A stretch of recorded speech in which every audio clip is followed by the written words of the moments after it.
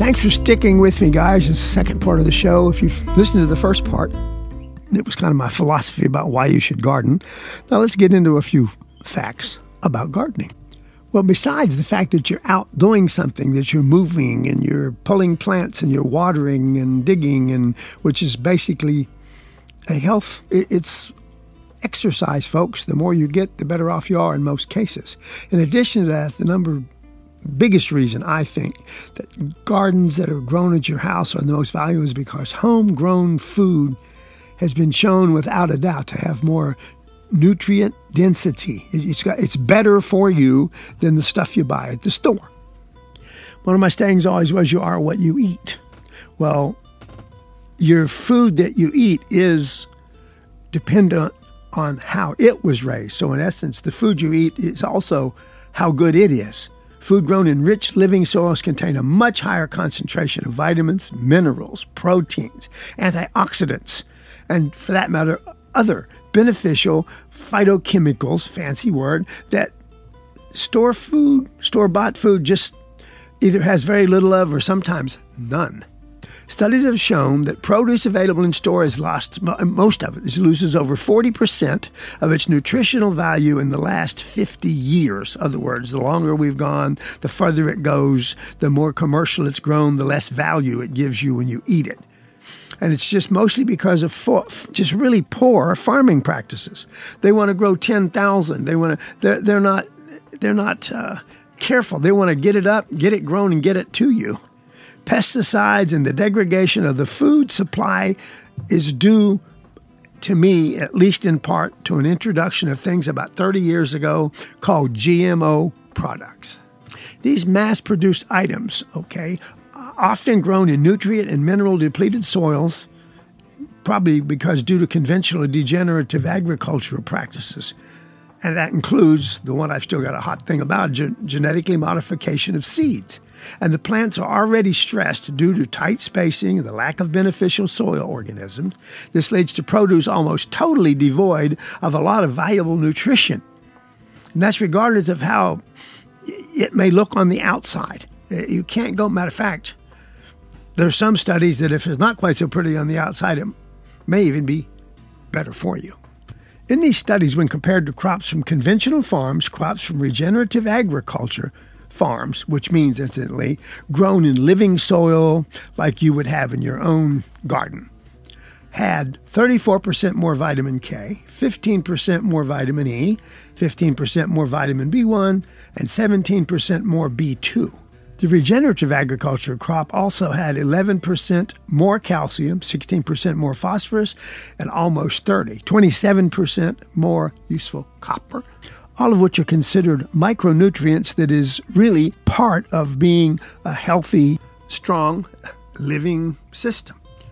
This same study also compared wheat crops. Regenerative wheat crops were planted in a crop rotation pattern that included cover crops between crops of spring barley and winter wheat. The regenerative wheat samples had 41% more boron, 30% more magnesium, 48% more calcium, and over about 56% more zinc than conventional wheat samples grown commercially. Folks, that's not a little, that's a lot. That makes a big difference in what would be in relationship to the health that you would gain from eating one versus the other. When you grow crops at home in living soil, created by adding homemade compost, companion planting, mulching, everything we recommend you do at your garden, the produce you harvest will be significantly more nutritious than anything you can buy at the local store. And another point I want to add here is, and I am living proof of this, food grown at home is more fresh. The texture, the color, and the flavor is of a much higher quality than food that has often been picked sometimes a month before you get it and shipped many thousands of miles to get to you for your grocery list, for instance. I understand about 70%, 60 or 70% of all the lettuce we live in the United States on is grown in a small area in California. So it's got to be shipped if you live in the East Coast or the Midwest, 1,500, 2,000 miles before you even get it.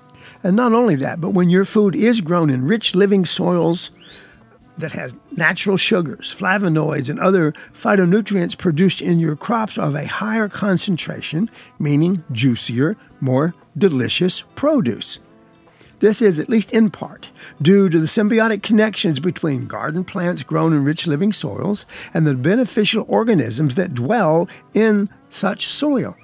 The mycorrhizae fungi, the protozoa, the nematodes, the microanthropods, mutualistic bacteria, and you can name other things.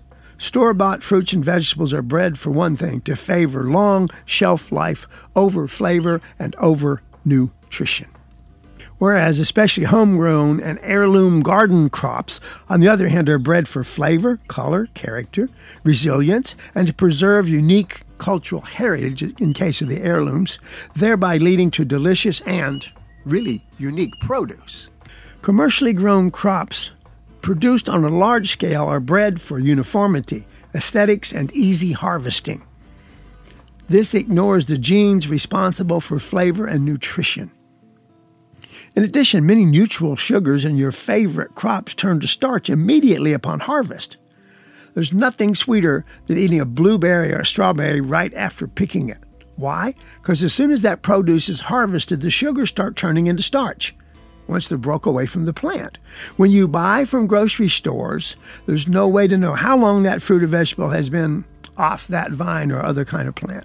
The more time that elapses between harvest and when you eat, the more of the plant's natural sugars and nutritions have turned into a less usable product. In the case of sugar, it's turned into starch. But when you pick your own, you control how quickly you consume a fruit or a vegetable. Usually you can also wait to pick it at its peak ripeness, which the things that come from you from miles away are usually picked before they're really at their ripest stage, in order for them to be able to ship it around. I found a study from a pretty reputable university, Purdue, that shows standard sweet corn loses 50% of its sugar content in the first 12 hours after it's been harvested. And as I was saying, store-bought produce is often harvested before peak ripeness and sometimes even ripened artificially. Since most produce to be sold in grocery stores travels a significant distance, many fruits and vegetables are harvested before peak ripeness on a regular basis. Some will then be ripened artificially during transport. For example, tomatoes are harvested when they are many times bright green. Then ethylene gas is applied to the tomato during transport to artificially ripen them to the red that we prefer.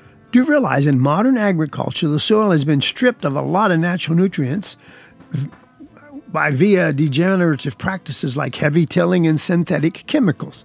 To make up for this lack of nutrients, growers apply what? Chemical and synthetic fertilizers. These chemical fertilizers provide the main nutrients plants need to grow, but they do not contribute micronutrients or the soil microbiome plants need for a really complete nutritional profile. And another factor a lot of people don't think about that's worth mentioning is that when chemical fertilizers are applied, crop yields increase. While this seems like a good idea, it's what I call it the dilution effect. What happens is it causes the fruits and vegetables to decrease in nutritional density and, in many cases, flavor. So in essence, combining heirloom seeds with living fertile soil in your garden allows you to have access to delicious and nutritious food for enjoying and creating in the kitchen, and, of course, contributes to your regenerative gardening and therefore continues to make your garden soils better and better over time. Because I'm getting up there in years, let me reemphasize my thoughts on the exercise. Growing your food, getting outside, breathing fresh air, and getting closer to nature all provide what I think are wonderful health benefits. But gardening also offers physical activities that can improve the big four, I call it. Your endurance, your strength, your balance, and your flexibility. I'm in my 70s, folks, and it's one of the things that makes me get up and get going, I guess is it. Caring for the soil and garden plants can be made less physically strenuous than a conventional approach using methods like no-till gardening, companion planting, and other permaculture techniques. But cultivating the soil and growing delicious and nutritious food inevitably means moving around regularly, bending, stretching, lifting, Regular exercise and a healthy diet prevents and can address and reverse, in many cases, things like obesity, which can lead to diseases such as cancer, heart disease, and high blood pressure. So when you garden, you're doing a win-win. You're getting yourself good food, you're getting nutrition. If you're doing it right, you're actually adding back, regenerating the area you're using, and at the same time doing something that's very, very good for health of at least the average person that can get out there and get it done. And for the last kicker I think about, how about saving money on medical bills? As I mentioned earlier, grocery store food can be over a month old and or pretty doggone much nutrient depleted due to being grown in deficit dirt using synthetic fertilizers. Not only that, but the truth is that much of that food has been really processed. In many cases, they can legally contain dangerous GMOs, we're not sure what they're going to do down the road, or is chemical-laden and often leads to a shorter and less full life with big medical expenses down the road. For those of you that listen to me, remember, I do the Dirty Dozen about once a month, and then I tell you the Clean 15. I tell everybody if they can to at least buy the Dirty Dozen organically if you can't grow your own. Food grown in a garden at home with rich soils, which contains higher concentrations of vitamins, minerals, antioxidants, and many other beneficial phytonutrients. They increase our health, immune response, ability to natural detox, and mitigate the onset of a lot of degenerative conditions. And when you do grow your own, you can assure yourself that the food you grow at home is also free of harmful chemicals that cause cumulative damage, especially of our internal organs over time. These damages that can lead to things, incidentally, digestive disorders, cancer, neurodegenerative diseases. We don't know all yet because a lot of us not eating healthy food anymore. Thus, growing your own food at home, especially when you keep your soil rich and alive, means less time and money spent on medical bills, both for you and your children. And for that matter, since I'm a pet nut, for your pets, as I might do a portion on the show on pets someday. Anyway, thanks for staying tuned. This has been my sort of kick down on the gardens.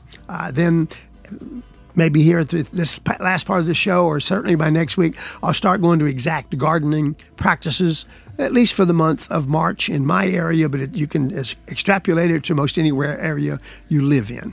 So be back after this with more of Organic Matters.